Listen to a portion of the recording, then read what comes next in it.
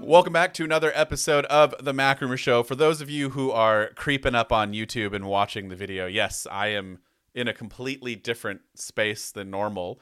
But that's probably going to be the new normal for now while I transition from one studio to another. And you'll also notice that we have Hartley, who's with me as always, but we have a fantastic guest today. We have David Lewis. Hartley has been on a few times with your podcast, right? The Minus 16 podcast. I was on, honestly, I thought I was on like a few months ago, and it was in August. I feel like we just talked. It was in August. So time is just flying by. March is past, yeah. Yeah, so David, thank you so much for coming on. We're going to be primarily diving into audio today because you have quite an extensive background audio. Why don't you go ahead and tell us, because we're all just interested in your audio background, and then also be sure to let everyone know we're going to do this in the beginning of the show because I feel like after an hour's worth, we don't get to like have people go and visit your sites and what you do, your YouTube channel and all that. So go ahead, plug away. The background was radio. I was in radio for just under a decade, presenting specialist music shows. So really rare. So you can't. There's some vinyl behind me over there. So I've got a real big collection of vinyl. So that was always a passion of mine. And then broadcasting, rather than going to London all the time, I built myself a broadcast studio. So I kind of got to know audio very well. And then I was thinking that would really help coming into YouTube, but of course that's all video. So all that knowledge kind of got used, certainly on podcasts. But so my first passion was really with audio, and then video now has I'm becoming a camera bore now. I bought my first decent Canon camera, and so now I'm trying to learn as much as I can about cameras and lenses. I really want to buy a 24 1.4, 24 mil 1.4, but they are expensive. So that's kind of the story. And yes, I've been regularly posting on YouTube now for just under 18 months, which is my name, David Lewis, Talking Tech and Audio. I've got a website of the same, Talking Tech and Audio. And yeah, the videos tend to be a lot about Apple gear and then some audio-based tutorials or how-tos, that kind of thing. The dear evergreen content. Hartley, have you dabbled in audio before in your past too? Do we have like 3 audio files here? Only as a hobby. You know, I used to be interested in vinyl, but I had to put a stop to that one as it gets out of control. It gets very expensive. I had to stop myself before it went too far. Very expensive. My wife gets mad every so often. A couple of vinyls show up on my doorstep, but it's like I grew up in a time where, you know, buying CDs and for a little bit cassettes was like, you know, I liked to look inside and like follow along, look at the artwork, the lyrics. Like that's how I listen to music. And you can't do that now when you're streaming, even though streaming is infinitely more useful. But like, that's why I buy vinyl. It's my way of like supporting the artists and having like something physical to go along with it. But before we get into more audio related stuff with our audio expert, we have a couple of news headlines, and this one is something that has me super excited. Apple has made significant progress on non-invasive blood glucose monitoring technology. So finally, we've been hearing rumors about this for a long time now. And so, Hartley, does this get you amped up for the next generation Apple Watch? Although I don't know that it's going to be specifically coming in the Apple Watch Series 9, but it looks like it's on its way soon. Yes, so I don't know if it will be. I don't know if there's a specific timeline for this, but it's got to be in the next few years. Yeah. I believe that what's happened here is this was something that Apple had a breakthrough with when it became sort of a tabletop-sized concept, but then it's been scaled down to become about the size of an iPhone, which is obviously still too big for an Apple Watch implementation. But once it can be miniaturized further, this is a real game changer for detecting early stages of diabetes. It could have some really interesting implications for diet management apps and for the whole sort of healthcare ecosystem. Now, I know, David, you are quite new to the Apple Watch. So is this something that would interest you? I was just going to ask. Yeah, I was very late to Apple Watch. I only got my first one after the fall of last year when the Apple Watch 8 came out. And it was really weird. It was a slow grower.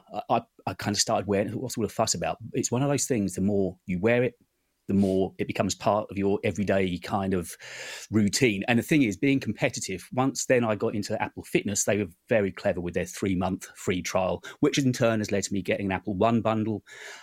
So I just got the whole kit and caboodle now. But the way it just kind of, I think I said this to you before, Hartley, actually, it kind of gives you this gentle reminder that the speed and the tenure of the Apple Watch is different to iPhone. It kind of just encourages you more. It's a much more gentle approach. But, the way we sit too long at a desk working for too many hours, and it'll just say time to stand, or, it just seems to be a good way of prompting you just to monitor what you're doing a little bit better. And I'm a big fan of Apple Fitness now. I do work out to them every day. Me and Daryl, we're great friends. I don't use Apple Fitness, so I'm guessing that's one of the instructors. Yeah, it is. Yeah. He does a Pilates course, and again, I never thought I'd do Pilates. I thought that was just a case of standing still and stretching. But no, it works so well again with Apple Watch. The more data you give it, of course, in whatever you're doing, and also their audio. Funny enough, their audio series, The Time to Walk.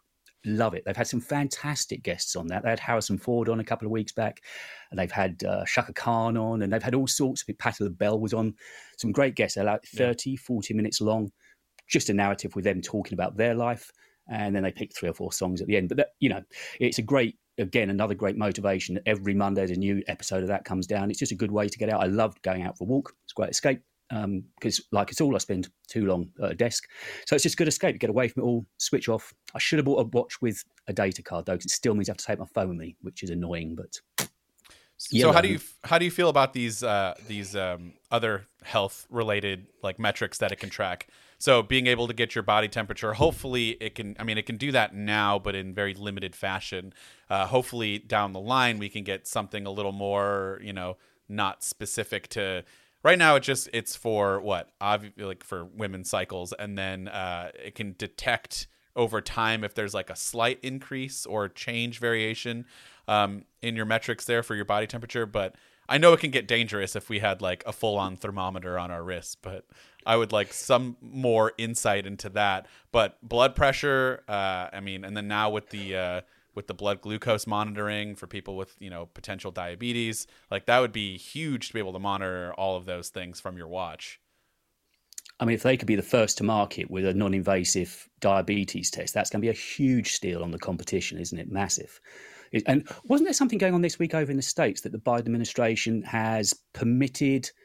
It's the ECG app, isn't it? There's some patent law going on with another company that feel they developed it. And I think Biden has said, unless you get this sort, well, he's permitting, I think, the investigation to go further, at least. It was something I was writing about yesterday.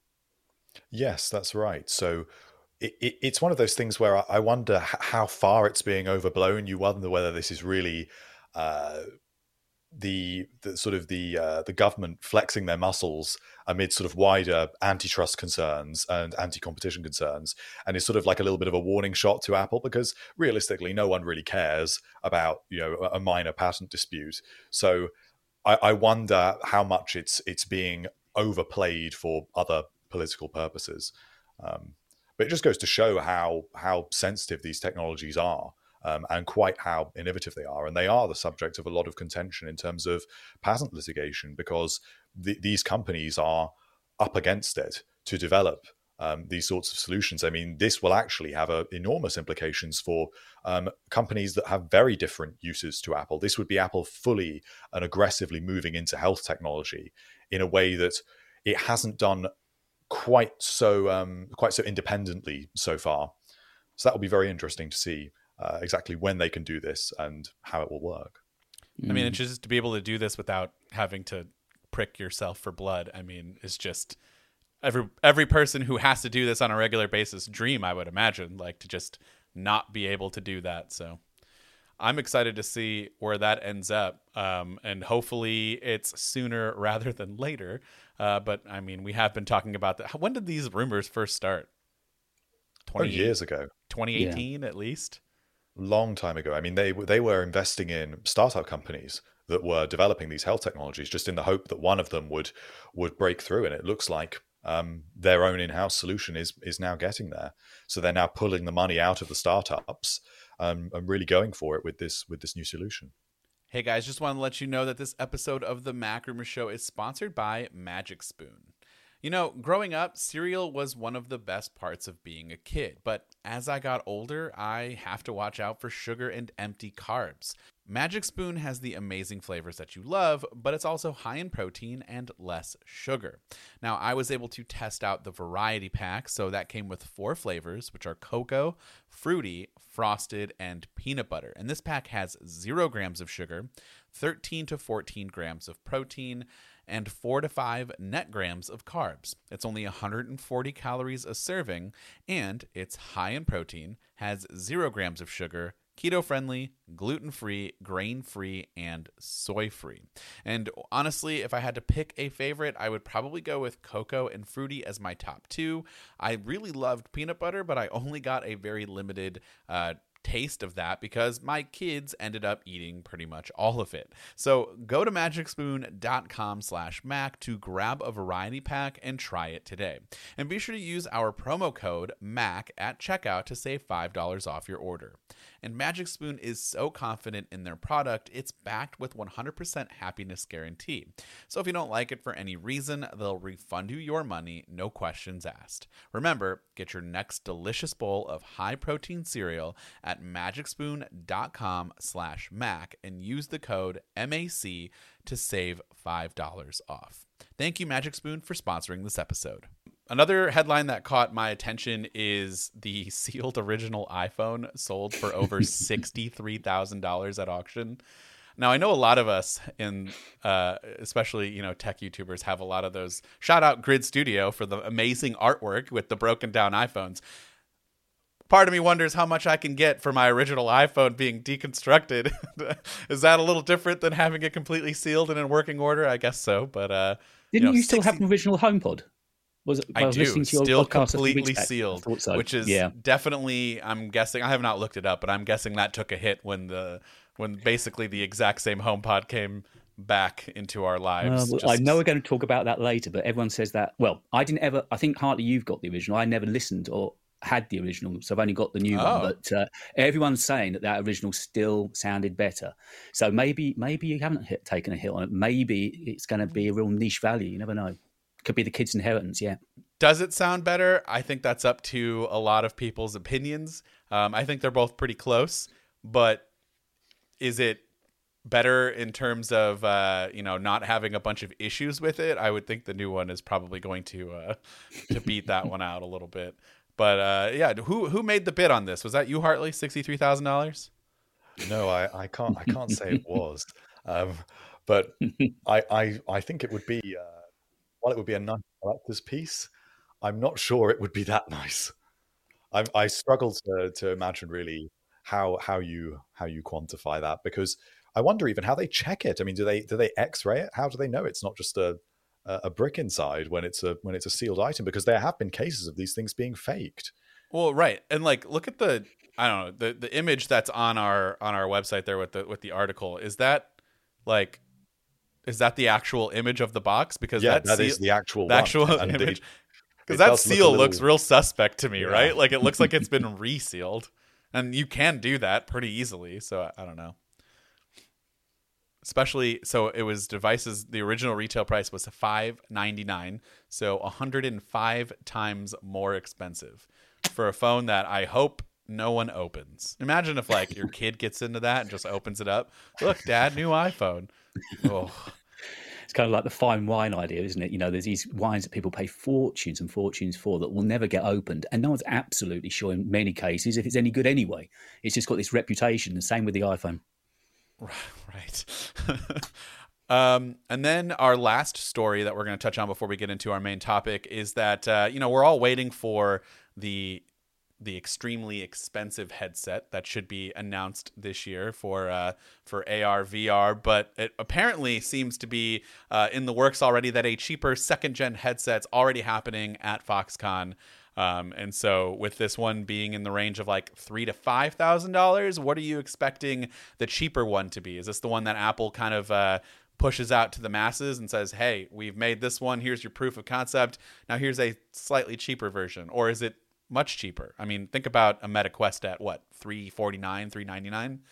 Where are we going to be at with Apple stuff? I'll start with you, Hartley. I think it will be significantly. It will be significantly cheaper, but I wouldn't think it will. It won't even remotely compete with what Meta is doing. This so-called cheaper headset will still be more expensive than most Macs. So you're That's still insane. talking that it's now looking to me like the first generation headset might be $5,000, and then this cheaper second generation maybe $2,000 or $3,000.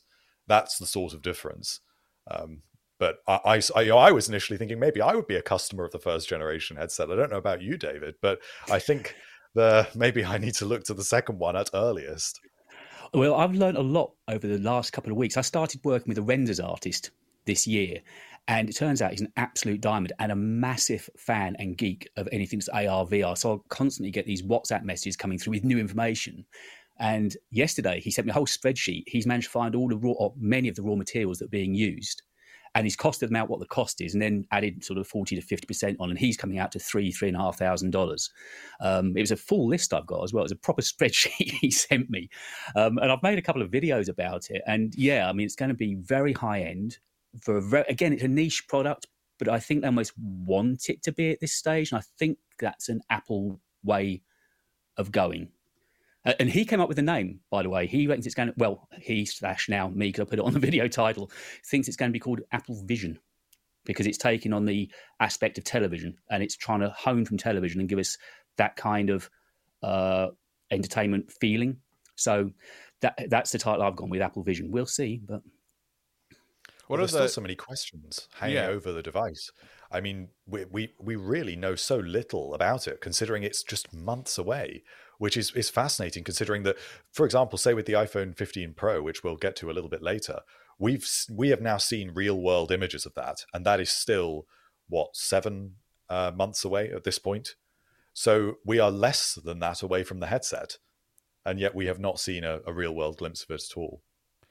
iPhones tend to leak pretty early, though. I mean, because for the most part, we kind of know, like, okay, this is, especially when there's a new redesign that happens, you kind of know it's going to stick to that aspect for a couple of years. So, like, you kind of have everything mostly fleshed out. With a full new product like this, like, we know a lot, but like you said, we also don't know a lot. It's just kind of like, it's a lot of speculation and a lot of substantiated rumors, and then a lot of things that were like, this could go in either direction. And I'm also still not convinced. While I personally think it's going to be at WWDC, I mean, would you be surprised if it gets pushed back again?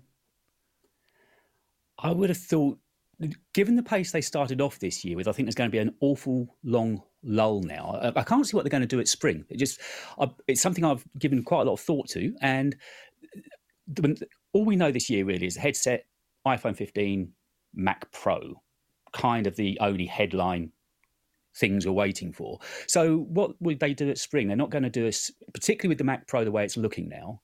It makes no sense to give that's not an event, is it? Not by itself. And so I think it's going to be a long lull now until WWDC, when I think your call's right. Probably that's what they're shouting for and hoping for with the headset. And then maybe later in the year, Mac Pro comes out with the new display that I know Hartley's written about. But maybe that's going to be later in the year. I think it's going to be a patchy year, though. I really do. It is looking like it will be a quieter year because, of course, in terms of Apple's development cycle, we are now looking at the products that were started to ramp up their development in about 2020 and 2021, when, of course, people were transitioning to work from home and Apple's supply chain was being wrecked, and they didn't know what they would be able to get hold of in a few years' time because of the supply chain difficulties that they were going through. And so it really is a result of that. I mean, this iPad Pro redesign that we have been waiting for, I really don't think that Apple intended, when they introduced that redesigned iPad Pro in 2018, to have that design persist well into what will be 2024. That's a very long time to have that sort of basic squared off 11-inch iPad Pro hanging around with very, very few changes. And so this year, that's basically it. We might see an iMac Pro. We might see, it's quite likely we'll see a 15-inch MacBook Air at some point. But it is quite slim pickings this year. Even things like the Apple Watch Series 9 are looking like quite small updates. So maybe that's why, thinking about the second generation headset and then OLED products next year, that things start to get a little bit more interesting. Do we think it's going to be even less of an upgrade from Apple Watch Series 7 to Apple Watch Series 8? Because that upgrade Could be. was not It very could big. be. I wouldn't be surprised. It will be chip. It will be the chip, really, because the chip is the thing that has been the same across 3 generations. I mean, it's got the same product code. They just call it a different thing. It's a marketing exercise. So yeah, it will be a chip upgrade, because the chip is currently based on the A13 Bionic, which is from the iPhone 11. So it's overdue. If they give us something now that is based on probably the A15, that'll be a significant update. Or maybe even if it was based on the A17, that would be quite impressive. Yeah. To really introduce some sort of efficiency saving. And if that through that efficiency saving, they could give you an enormous battery life boost, that would be enough. It would be bigger than really what we got last year. That's true. And again, the headset seems to be the source of all the problems for this year at Apple, because there's so many resources, human resources in particular, man hours being thrown at finally getting the headset out, that I think all the creative brains are honed in on one area. So again, I just think it's going to be very slim pickings this year. Yes, I think that's exactly it. I think that we will see that most acutely when it comes to WWDC. I think we're not even going to hear all that much about iOS 17. It's going to just be get those other updates out of the way, and then here is everything about the headset. And then you won't even care about iOS 17 afterwards. Everyone's going to just, at least in our community, will just forget about it because we will have this new thing that we need to dive into. Well, I think they're behind on the development of iOS 17, aren't they? I think, again, because of just development time. I'm sure that they're running behind on everything just in this final push to get the headset out. They need to, I know they don't want to be first. They want to be best, as it were. But at some point, you know what it's like? You can spend too long perfecting at some point, you've got to let it fly, haven't you? You've just got to let it breathe and be. And I think that's probably the evaluation they've made at this point. I mean, this headset was originally supposed to launch in 2020. It theoretically could have. If they would have had in-person events, if they would have been a little bit further along. And so I suppose now with the second generation headset in the supply chain, we know that it's going to be lighter. It's going to be a slightly slimmer design. It will have, I think it's something that there will be some battery changes with it as well, whether that means that the battery pack will be integrated, or it will be a smaller battery. There were those sorts of changes, and probably 3nm chips coming through at that point is where the headset starts to get interesting. And they're thinking, we've got to get the first gen out because we need to get this in the hands of developers. We've developed this product. And so it's just a case of just push it out at this point. I think that's where they are with it. It should have been a long time ago that we saw this thing. I still don't understand the idea behind pulling all of your developers working on other projects like iOS 17 and iPadOS or macOS or wherever they're pulling them from, to work on, okay, now you're doing the headset and the software for that, and then not filling that. Like, why wouldn't we just hire people to come in and specifically work on the headset and leave the others alone, so that we're not just like, okay, well, we created this whole new product space and there's a whole new operating system behind it. So everything else in theory is going to suffer now even more than it already is. I mean, how many tweets do I see about people complaining with all the bugs that are happening in iOS 16? Now we're just going to push out iOS 17 because they have to. And I don't know. It doesn't make any sense to me, especially for a company like Apple. Like, I don't know. Yeah, maybe this is the year that they do address those bugs. So it could be an iOS 12 style release where they just say, we know that there are bugs. These updates, there aren't really new features, but we have spent this time to really polish our different sets of software. And I don't think that any of us would really complain too much if that was the case. Do you guys think there's going to be quite a lot of press release items this year? Because again, talking to the Mac Pro, for instance, it sounds like really it's in the end going to be quite an iterative change. It's going to be, yes, using Apple Silicon, clearly, M2, possibly M3. But if what we're being led to believe is true, that it looks the same, it's not a very exciting product to release, and very few people are going to buy it now, particularly after the Mac Studio. So you kind of think that a lot of these things could be done via press release this year to keep the costs down, and then just focus on the big events, the really important core events to them this year.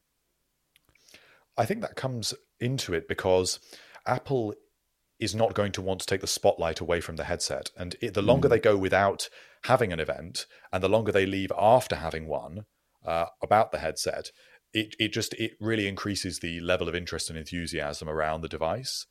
But having said that, I'm not so sure about that being the case for the Mac Pro, because if they do release the Mac Pro via press release, I think it would be an admission of failure.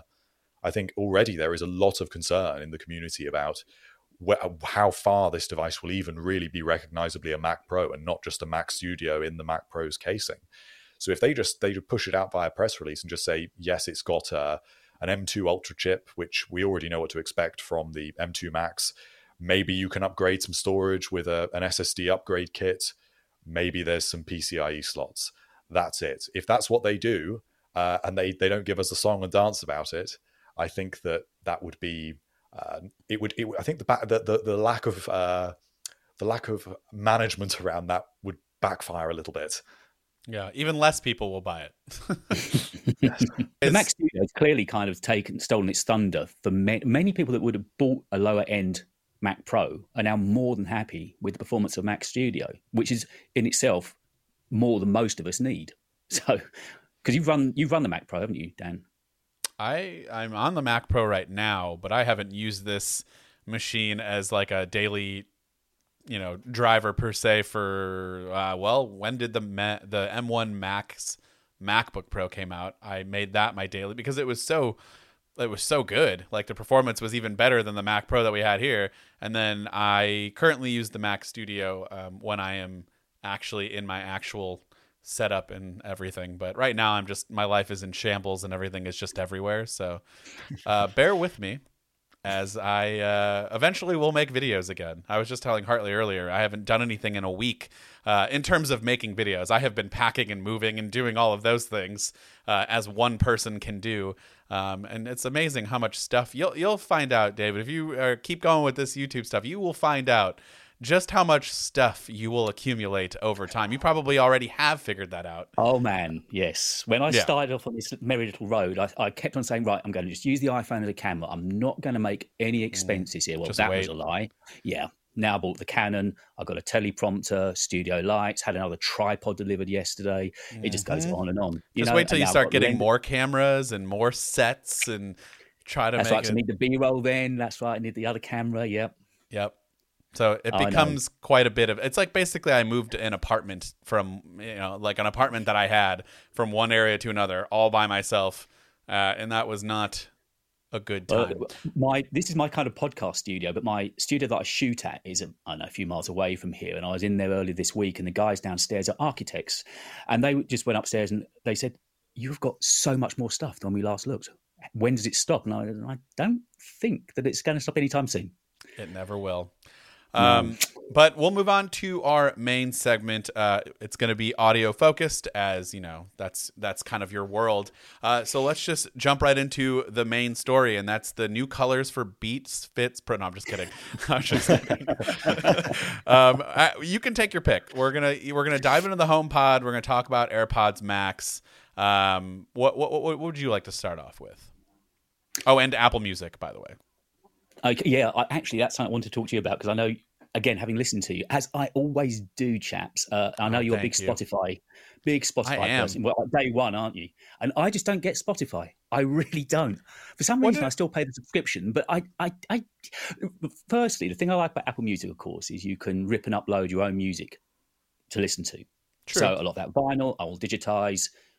Then I can listen to it wherever I want. So that's one big thing. But everyone keeps telling me that the algorithm on Spotify is just wonderful and it keeps finding fantastic music for you. How often are you using it, though? Not very often. Then it's not going to be very good. You have to... I mean, I don't think you need to be using it since 2009 like me, but you need to be using it for a while and eventually... it will figure out. I don't think it really needs to be that long, but I think like a couple months, like a solid couple months as your main music source, and you're listening to music as much as you do on Spotify, it comes up with incredible playlists. And there are playlists that are just crazy. The amount of custom playlists, not just like, yes, you can search whatever you want and there's public playlists from people that they've made, but the playlist that Spotify comes up with based off of what you listen to and then spans through like the early 2000s, 2010s, 1990s. Like you can go through decades and it picks your music and gives you, and it's amazing. And then there's genre play. I mean, like I know that Apple has some of this stuff. but I do use both of them, probably in the same vein that you use both as well. And I don't see it. And so that's the only reason why. There are things that I don't like about Spotify, but I just can't pull myself off of it. I thought maybe once like Tesla got the Apple Music app that I would have made the full switch, but I still haven't done it, and I don't know why. So I guess most of the time I kind of open up Apple Music knowing who I'm going to listen to. And so from there, again, it goes back to, having had all that time in radio, I wake up on a certain day in the mood for a certain artist or a certain style of soul or whatever, or jazz. So I kind of know who I want to listen to. Maybe I'm not saying I've got the knowledge of an algorithm, but I kind of got enough history to know maybe what I want to listen to at any given time. So I don't rely so much on being served music. Perhaps that's the difference. Are you someone who listens to music album front to back, start to finish? This morning, actually, I did put vinyl on. Yeah, and I know Yeah. Hartley's seen a couple of my tweets. When I write every morning, I tend to listen to vinyl. Just Okay. part of what I do. So, yeah, I do tend to listen to albums start to finish. I don't just track hop. Because we got kind of like different generations going on here, and I feel like like the younger, gentle. Yeah. Well, hey, listen, Hartley is the youngest one, so let's just jump right in with Hartley, there, shall we? Let's just jump right in with Hartley and say, like, is your generation? I mean, I think I know the answer to this. Your generation is more of like, we're not listening to full-on albums. There's a reason why artists have completely pivoted towards just releasing singles more often and then throwing those into just an album. Like, you basically get the full album throughout the course of 14, 15 weeks to keep their content cycle and to keep their relevancy over time. That's their whole plan. I personally hate that. I think 2 singles and then I want an album and I want to be able to listen to it from start to finish. But I would love to know, Hartley, how do you digest music when you go to do that? Well, I used to mainly shuffle music. I think that is a generational thing, because you don't perhaps feel a need to even conceive of things in terms of albums, and that is how Spotify is ultimately built. Mm-hmm. It really does see things as individual tracks, whereas Apple Music is more for enthusiasts, where it's built on iTunes, and Apple Music encourages you to sort of curate and prune a library as you would with physical music, a little bit more so than with Spotify, where you just like a track and then it's sort of floating around nowhere, really. I recently tried Spotify for a little while. So isn't it the worst in how you just described like artist and library management? You don't know where that like song goes. You have no idea. Exactly. That's what I actually didn't like about it. And as David says, I like to just go and choose an artist and be able to just dive into that artist, which I feel Apple Music enables me to do. But more recently, I have started listening to albums a little bit more back to back. I tell you, if you're a person that doesn't do this, a great album to get why it can be a great experience to do that with would be the Love album by the Beatles. Because it seamlessly transitions through, every single track transitions, and so it's a really great experience to do that. And I think maybe in my case at least, you needed to hear it being done really well and really seamlessly, and to have a real sense of it not being an arbitrary thing, the track order. And I know for most artists it isn't an arbitrary thing, but it's hard to believe that from the outside a lot of the time. So it's nice if you can see a good example of it, I would say. A lot of the interviews that I did in music radio were with jazz artists, and it inevitably came down to the order of tracks, and it's hugely important to them and to their label. And equally, talking of generational things, my daughter, who's only 25 and in the music industry, she works for a record label, hardly ever buys music. She just streams it. So she's kind of killing the very industry that she's in and trying to make a living from. And that says it all, because that generation, she isn't beginning to get vinyl now, although hasn't got a turntable, oddly. But at least I think maybe that generation will eventually pivot to wanting to own music again. I hope. I think a lot of people buy vinyl and don't have a record player or any intentions on actually listening to it that way. Such a shame. It is a shame, but I'm also okay with it, because it's still a good way to support like artists, because they make way more on physical sales than they do streaming. Of course. And that's a whole entirely different argument for another time. But like, even if that's what you want to do to collect it, that's cool. I mean, I highly encourage actually listening to it. But I'm guilty of buying some albums that I'm just like, I'm just going to buy it just to collect, and I have no intentions on actually listening to it on here. I like to listen to vinyl of like older stuff because I just think it was produced and sounds way better.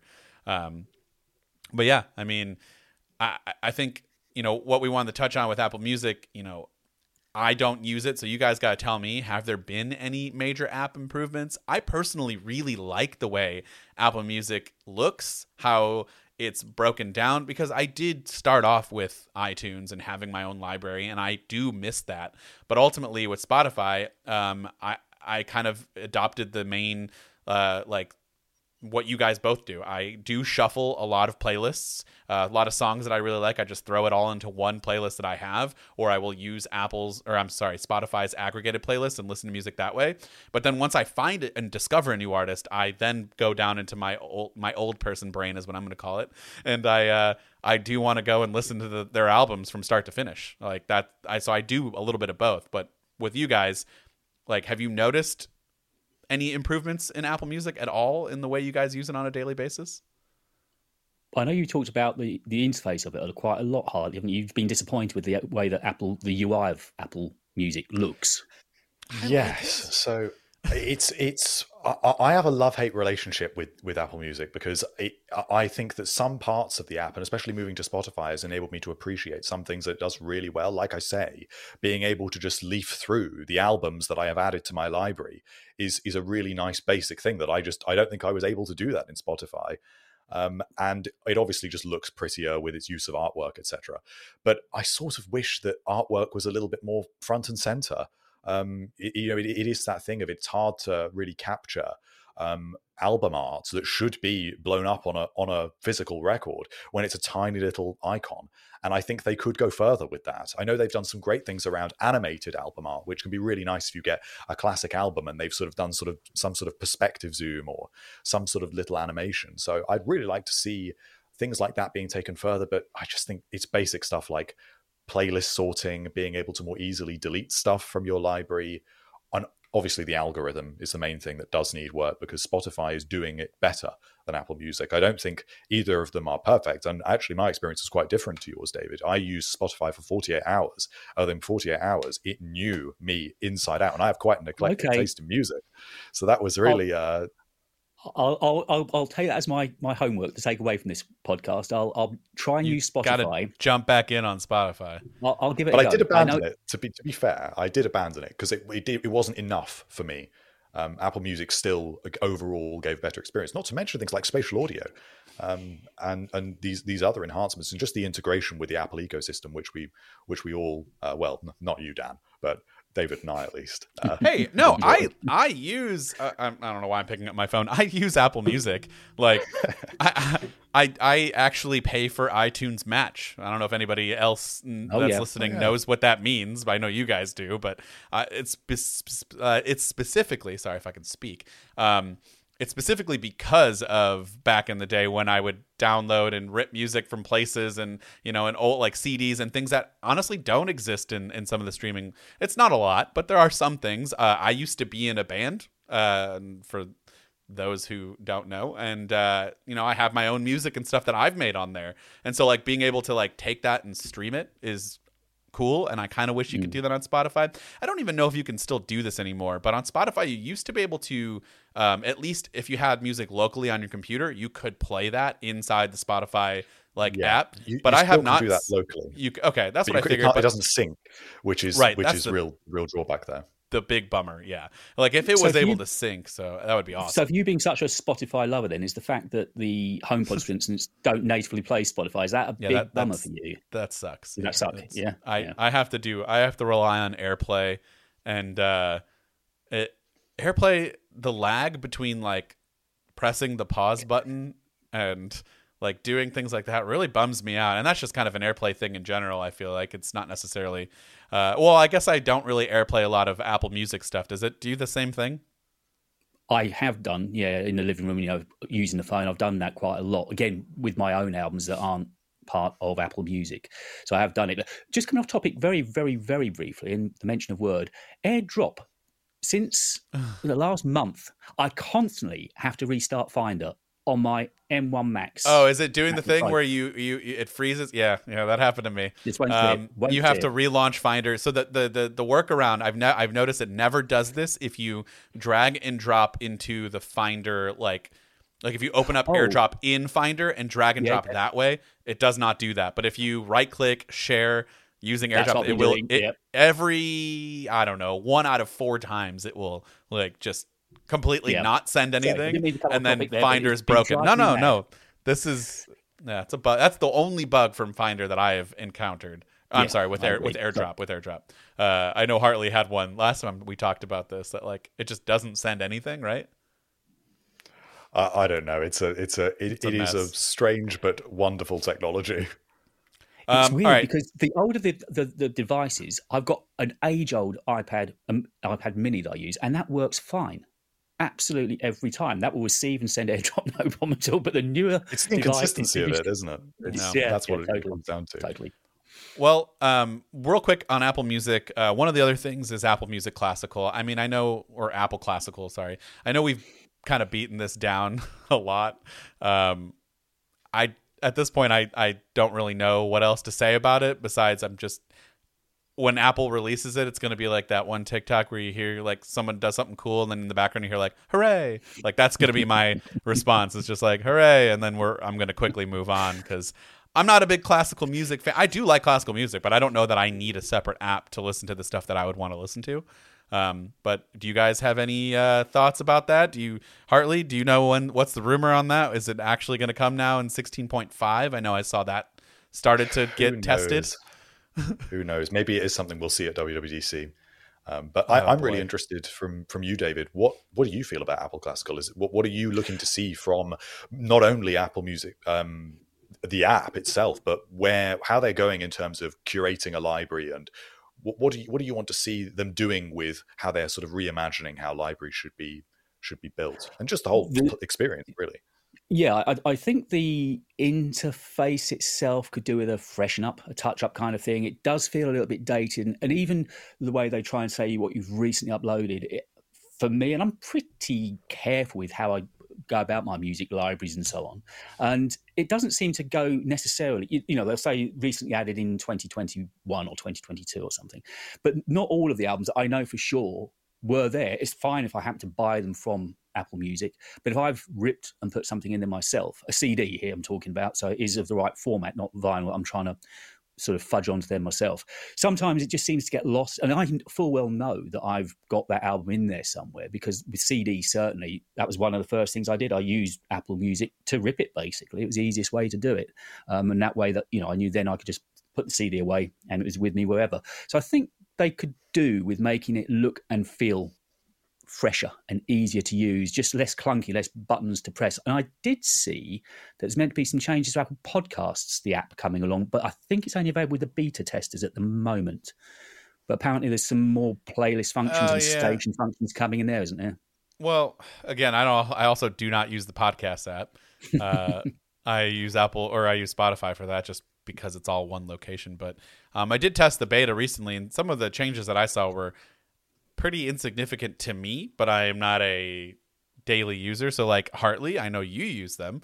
Did you think that like not the anymore. up next Not stuff? Anymore. You don't use Apple, or you use Overcast, right? Yes, I constantly end up torturing myself by switching? Between the two. God. And just wishing that Apple Podcasts would be. And I have like 3,000 podcasts waiting to listen to at a time. So it really is awful to have to constantly switch between them. Yeah, I never quite catch up. I thought you only listened to our show. We don't have that many episodes. Just keep them on loop. No, he told me listen to mine too, so he didn't. Well, and the minus 16 podcast, of course. Minus 16. How could we all forget? We have to be on that one too. Those are the only two worth listening. Yeah, they're relevant. Yeah. So Overcast, I've always been tempted, but never actually tried it. Is it worth me dipping in? If you are a podcast enthusiast and you like to have a little bit more control over things like notifications, like simple things like the ability to skip the beginning or end of a podcast by a certain amount of time and then leave that setting, different speed settings for different podcasts as well, and you can leave those set. different rules for how many episodes you want to download of recent things. So it is, if you're the sort of person that likes tinkering with different settings for individual podcasts so that you have a more seamless experience, it's really good. It is also much more stable. The sync is very, very good compared to what you get out of Apple Podcasts. Is it good for discovery? No. Okay. Neither is any of the apps, honestly. Apple Podcasts is not bad pretty good at discovery. At it. Yeah. I'd say Spotify, I guess I don't really look too hard at it, but some of the suggestions that I get are I don't know. I didn't like that in Spotify. When I did my 48 hours with Spotify, I was just thinking, I'm here for music. Why you keep putting podcasts in my face? I have my podcast player. Really pushing front and center audiobooks and podcasts. And neither one of those are things that I stay in your lane, Spotify. You're really good at suggesting music. Why, if you're going to do that, you need to be better at it. I feel like the podcast suggestions are the way I look at Apple suggesting music to me. It's not great. Yeah, I like Hartley. I love podcasts. I listen to so many. They've become a real thing. And I haven't quite got 3,000 backed up, but it is one of those weekly 3,000 chores to try and almost get through the podcast that I want to listen to. You kind of get, as you know, partly you get into a routine of such and such comes out on whatever day. And isn't it weird how you actually begin to look forward to, Thursday night, such and such a podcast is coming out. And with you guys, it's generally Friday that a podcast comes out, Friday morning. We get it here in the UK. And you just get used to the days of the week and the kind of almost the allotted time that you're going to listen to a certain podcast, I listen to you guys generally on a Saturday morning, just the way it goes. See, I wonder if is that good or bad for us and other people who release podcasts on Fridays? Because I don't listen to podcasts during the weekend. I listen to it on my commute. Pretty much whenever I'm in the car is the only time I will listen to a podcast. But I also have kids, so they would not allow me to sit down. And I have young kids. Let me rephrase that. That would not allow me to sit down and do anything that I want to do for myself. So. What speed do you both listen to your podcasts at? I'm curious. Just at normal, 1x. I actually like to slow it down even more. No, I'm just kidding. Honestly, I think it ruins it if I go faster. For me, really? I like to listen to the normal because a lot of the ones that I listen to are mostly comedy based, and so delivery is mega important. Yes, and so if I speed that up, it's not as funny. So see, I listen at 2 to 3 times speed, but I just wondered if that was normal. I think it is for apparently not. No, I think not 2 or 3 times speed. That's that's listening to Chipmunks. All of them. If you speak quickly like I do, I don't. I think if anyone listening to this podcast on 3 times speed, that would be quite impressive. Oh, there's no way anyone would be able to understand what I'm saying if they listen to. I try to slow myself down, but the way to do it, if you want to listen to more podcasts, if you want to get through your queue of 3,000, this is how you do it. You gradually increase the speed. Each week you speed up a notch. Hartley, you're not doing a good job. You're not doing a good enough job if you still have 3,000 backed up, or that means you have 6,000. I keep adding more. Or he's too busy. He's got too much work. I need to see the list of podcasts. All right, well, let's move on because I do want to touch on a couple of other things. Hardware. Yeah, hardware mostly. What do you have right now? Do you have an AirPods Max, David, or do you have the new HomePod? Do you have any of those two right now, or have you been able to use them? In honor of coming on this podcast with you this week, I actually bought the. Okay, perfect. So let's start with that. I bought them. So all good with those. Not really a bad word to say. People said they were too heavy. No, although I do wear studio headphones a lot, so the weight to me wasn't an issue. I really like the sound. There's definitely an Apple signature that carries over from AirPod Pro 2. When I was A/B testing them to make a video about them, that's going to be my next video actually. There's definitely a sound signature there, but the one thing that really struck me with those is the active noise cancelling. At home, it's too much. I mean, not necessarily the most scientific test, but I've got a very, very loud cat. And she was screaming at the top of her voice at me, and I could not hear a thing without any music playing, just having it turned, the active noise cancelling turned on. It's, as I say, it doesn't really hold to my audio background that the cat is my way of testing. But it was. I've had to go into transparency mode. It was too much. But I'm a big fan of the noise cancelling, particularly when you're out That's why I bought AirPod Pro 2. Well, the AirPod Pro and AirPod Pro 2 last year was particularly for the noise cancelling. It's just something else, isn't it? So what would be, if you had to, what would be your wish list for AirPods Max 2, I guess is probably what they'll call them. Well, I don't know what you guys feel, but I've always wished that there was some form. I know they've got adaptive EQ, but I'm one of those old guys that would actually like some kind of control on my EQ myself. Yes. I would really love that. Because again, I know in the Spotify app, I think you've got certain parameters you can change the sound. Apple just don't ever want you to do that. They bake in their sound, and that's it. And I think is the one thing I'd really like to see change, just to have a little bit more control. Because again, if you're listening to something that's, say, really well recorded jazz from the 50s or something, it's got a totally different EQ and the way you want to listen to it, to something that's modern recording, Dolby Atmos or spatial, something really heavy on bass. I'd like a little bit more granular control myself. That would be a big wish for me. Hartley, that would make sense. Yeah, seeing as it's more expensive. What were you going to say, Dan? Oh, I was just going to ask you, is that something that you would do? No. Okay. See, I don't want to put you in a corner or label you as someone who wouldn't care, but I feel like there are certain, me and David would care about wanting to adjust that, but I feel like most people don't care, so that's why Apple just doesn't want you to do it. I get concerned when I have more choice. It introduces more. I'm prone to decision fatigue, so I like it to not have to choose. But that's I accept if you're my perspective is this is a $550 pair of headphones, which are really not any better than competitors that are $200 cheaper than that, other than just their connectivity. And that means that if you're paying that much extra and it's not just an Apple tax, you really should be able to expect a little bit more granular control. I think that's a reasonable expectation for a device that is, even if I'm not calling them AirPods Pro Max or whatever, they are like a professionally targeted product ultimately. Maybe not professionally targeted, prosumer targeted, because I don't know if you can use them in an actual professional context. Professionally priced though, and that's where that's where you're gonna want to be able to do that. There are so many headphones out there that I mean, and another thing is Apple is really good at giving us a good sound profile right out of the box. So I mean, we don't technically need to be able to adjust it, but some people want to, and some people do want to be able to adjust that. And I think that's where a lot of other headphones, I always say out of the box, AirPods Max are probably the best, but I can get a Sony, what is the name? WX1000 Mark Vs or whatever the new ones are. I can get those. I mean, out of the box, they sound great.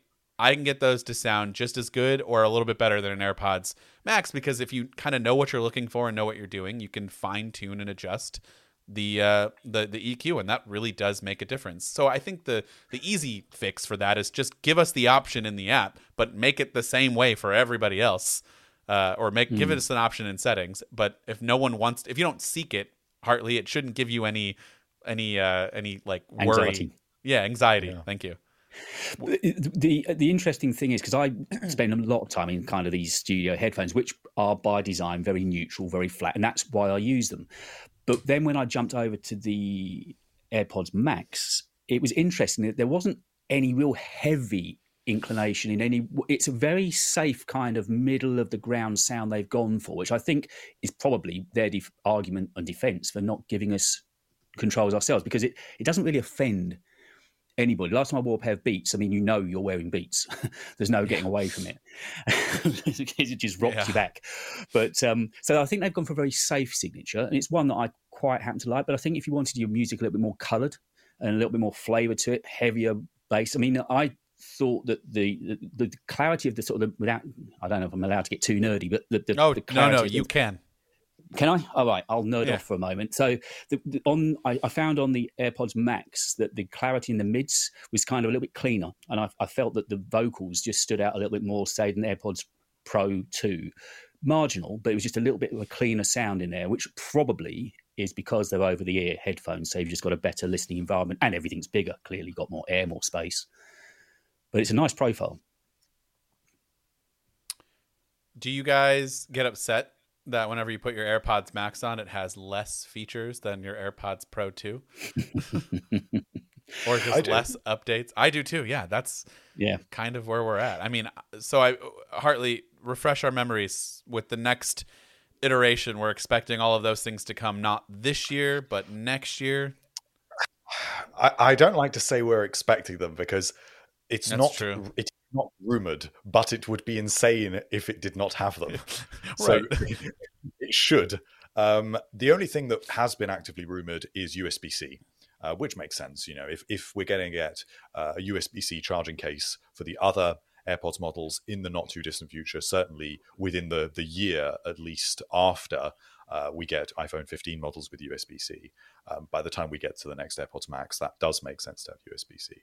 But I would really like to see from the AirPods Pro, we could get skin detect sensors, we could get IPX water resistance, which obviously is, or I suppose it's just basic ingress protection because it's good for sweat resistance, which you would think would make sense when you're supposed to be working out in these things with your Fitness Plus.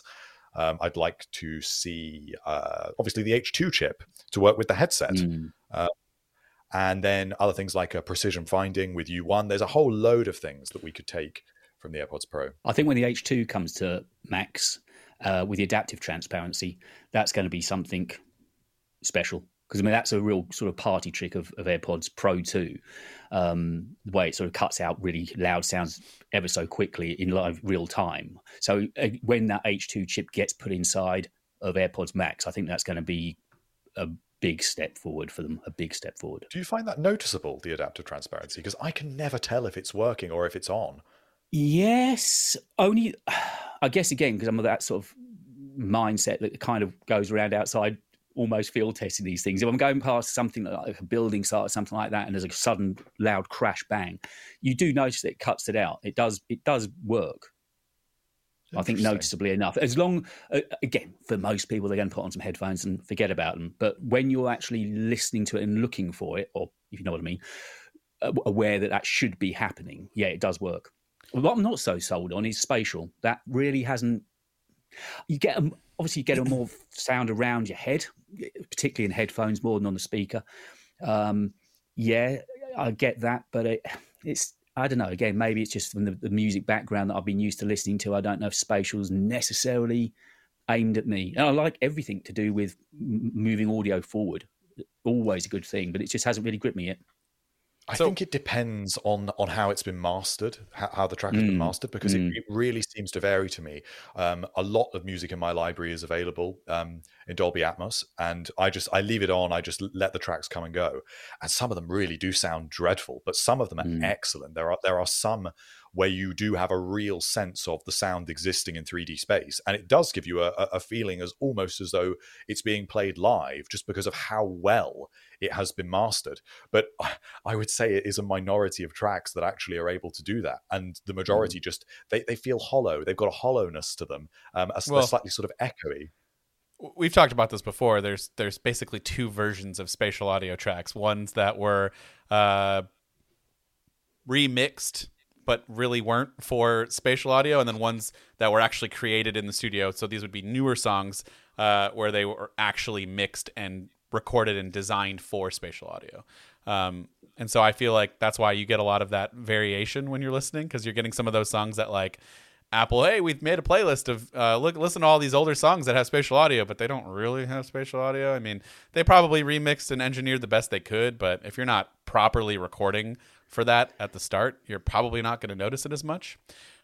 One thing on the adaptive transparency, during testing for the AirPods Pro 2, I don't think I ever got it to like do its thing, and so I couldn't really comment on it. And then I think I tweeted like a month ago that I had a coffee shop and I thought my AirPods were like something was wrong with it, and then it finally clicked that adaptive transparency was working. I was like, why does it feel like it's sucking the noise out of one thing? And like, what's happening with my right? And it was like a loud like dish I was at a coffee shop, and so every once in a while it would just like start to happen where you'd hear it amplify just a little bit more on like one specific part of your head, or sometimes both. But for me, it was usually just one AirPod that would do that. And so it is kind of cool, but I also kind of wish I could turn that off and not have it, because I don't want that all the time. That's the Apple way again, isn't it? What they give you is what you get. There were two design things I found on using the AirPod Max this week that I think they could do with working out. I don't know if you found when you put headphones on, your hands tend to rest on top, and I'm always pressing the crown. Whenever I put AirPod Max on, it's always doing something, which I find so annoying. And then the ear cups at the very bottom don't seem to flow around the bottom of your head, and it feels to me like some audio leak coming out there. They go straight down. Yeah. I just think they could do it's part of that clamping. It's that clamping motion of them, which is one thing that I find to be a real shame. I wear glasses all the time as well, and so that is a bit annoying. And it really makes it particularly present. And other overhead headphones I've used really don't have the same issues with glasses because it doesn't squeeze your head in the same way that AirPods Max does. I think it's something that it was possibly just slightly overdone, and it's because it is like a solid steel clamp. There's no softness to it, and they do have an aggressiveness about them. Like they could almost be they're almost like Apple Watch Ultra style sort of. The way that they've imagined they wanted them to feel as these heavyweight things, and I think that's a bit of a shame because I wouldn't mind if they were plastic and they were lighter, and they were a bit gentler, or maybe some leather ear cups. That would be really nice to be able to have some options in that regard. Do you guys wear yours away from home? Yes, but mostly traveling on a plane. I have done, but they are a pain to take with me. Because the smart case is terrible, so I have to use a different case, and it's big because you can't fold the cups in properly, and so I probably 90% of the time end up just taking AirPods Pro with me. Real quick, because we're up against time, I do want to talk about the HomePod. Have you had a chance to dive into the new HomePod a little bit? Yeah, I know Hartley knows that I wrote about this. I had the worst experience ever. I spent 8 hours with Apple support on the day that I was setting mine up. We could not get it. Apple TV just would not see it as a speaker, and neither did my iPhone. And it got to the point that he said, I think you got to totally flatten your phone. And I was like, come on, this can't be right. And in the end, 2 days after, I was very effusive in saying how wonderful this Apple support guy had been, spent every hour with me he could on that day. I'll be right back to you the next day with an answer. I've never heard from him since. So maybe my praise was misplaced. But the update, 16.1.3, is it? 16.2, the latest update, just magically fixed everything. So since then, I use it predominantly with 4K Apple TV. Really, really happy with it. You do really the two stereo pair then? No, I haven't got that much money spare yet. Once I monetize on YouTube, I'm gonna crank it up. Then I'll be getting that pair. I had a pair of minis. Okay. And I took the pair of minis off to put the HomePod in, and the sound, without question, is better on one HomePod as opposed to a pair of minis. That's interesting, because that's an interesting conundrum, especially when that sort of brings you close to that price point. I can imagine a lot of people will be deciding, is it worth getting 2 minis and you get stereo, or just to go a little bit further and get one HomePod? And I would have thought off the top of my head that 2 minis in stereo was better. So it's interesting that you say that. Why is that? Is it just the depth and the texture of the sound?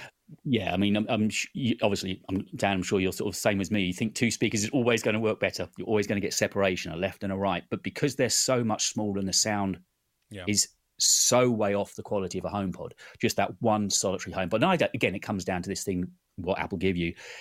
I don't know if it is reading my room and giving me the best audio for that particular layout, but it's delivering really good sound, and the clarity of speech again. I keep coming back to speech. That's one of those things. It's very easy to tell, particularly when you're watching a movie or something. How much you're struggling to hear dialogue sometimes. The clarity of speech on that HomePod is really good. And I was worried, thinking taking a pair out, I must be a fool going from 2 to 1, but it's just better quality audio. So do you think that compared to other speaker setups and other audio hardware, perhaps sort of things that you do use with your vinyl setup, how does the HomePod compare to those, not only in terms of how it sounds, but also value for money? Because this is still a very expensive speaker. Well, we're sitting here talking about Apple products. So I think value for money kind of goes out, or has gone out the window a long time ago, right?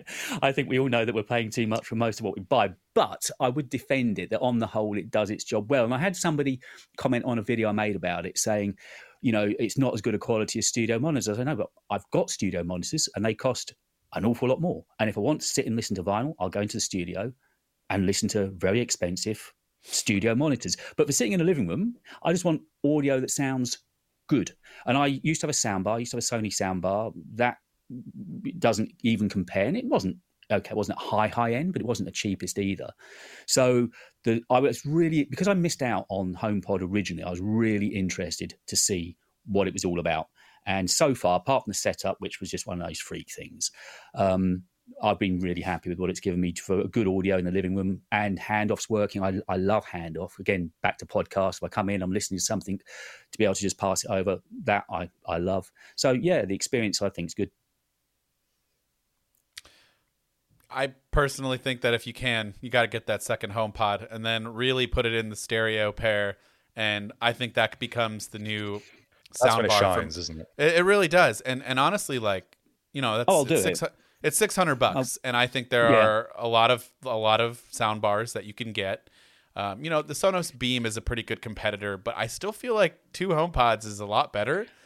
I definitely will end up going that route. And then you're kind of like, it's like right in the middle between like a moderate sound bar to like a high end sound bar. It's right in the middle, and I think it mostly leans more towards the higher end sound bar in terms of like quality than it does the lower end. And so that's why I can justify the $600. And then you do have more multifunctional use cases with it. I mean, I know a lot of people can use soundbars to listen to music, but I mean, it doesn't shine as well as a HomePod would. And so when you add it in there, that's just my suggestion for those out there who are like, should I get 2 larger HomePods or am I good with 1? Personally, I think if you can do it, I would work towards that. But no, it's on the list. It's definitely on the list. I'm sure a second one will be on the shelf before the end of the year. But yeah, I think that's kind of where we're going to have to end it. We're up against the time. I mean, we can sit here and talk about audio for ages. So we're going to have you come back. But again, let everybody know, Minus 16 Podcast, YouTube channel. Minus Go 16 ahead. Podcast. Yep, it's got its own channel on YouTube. The main channel is Talking Tech and Audio. My name, David Lewis. You'll find it there. The next video should be up at the weekend, and it is about HomePod, AirPod Max. Making a whole video about that. Write every day. Got blogs on Medium. You can read me there, and on Twitter at DTalkingTech. He does it all. I don't know how you do it and stay sane. That's a lot of work. No, it's great. David, thanks so much for coming on, man. Appreciate it. Pleasure. Real good to catch up with you both again.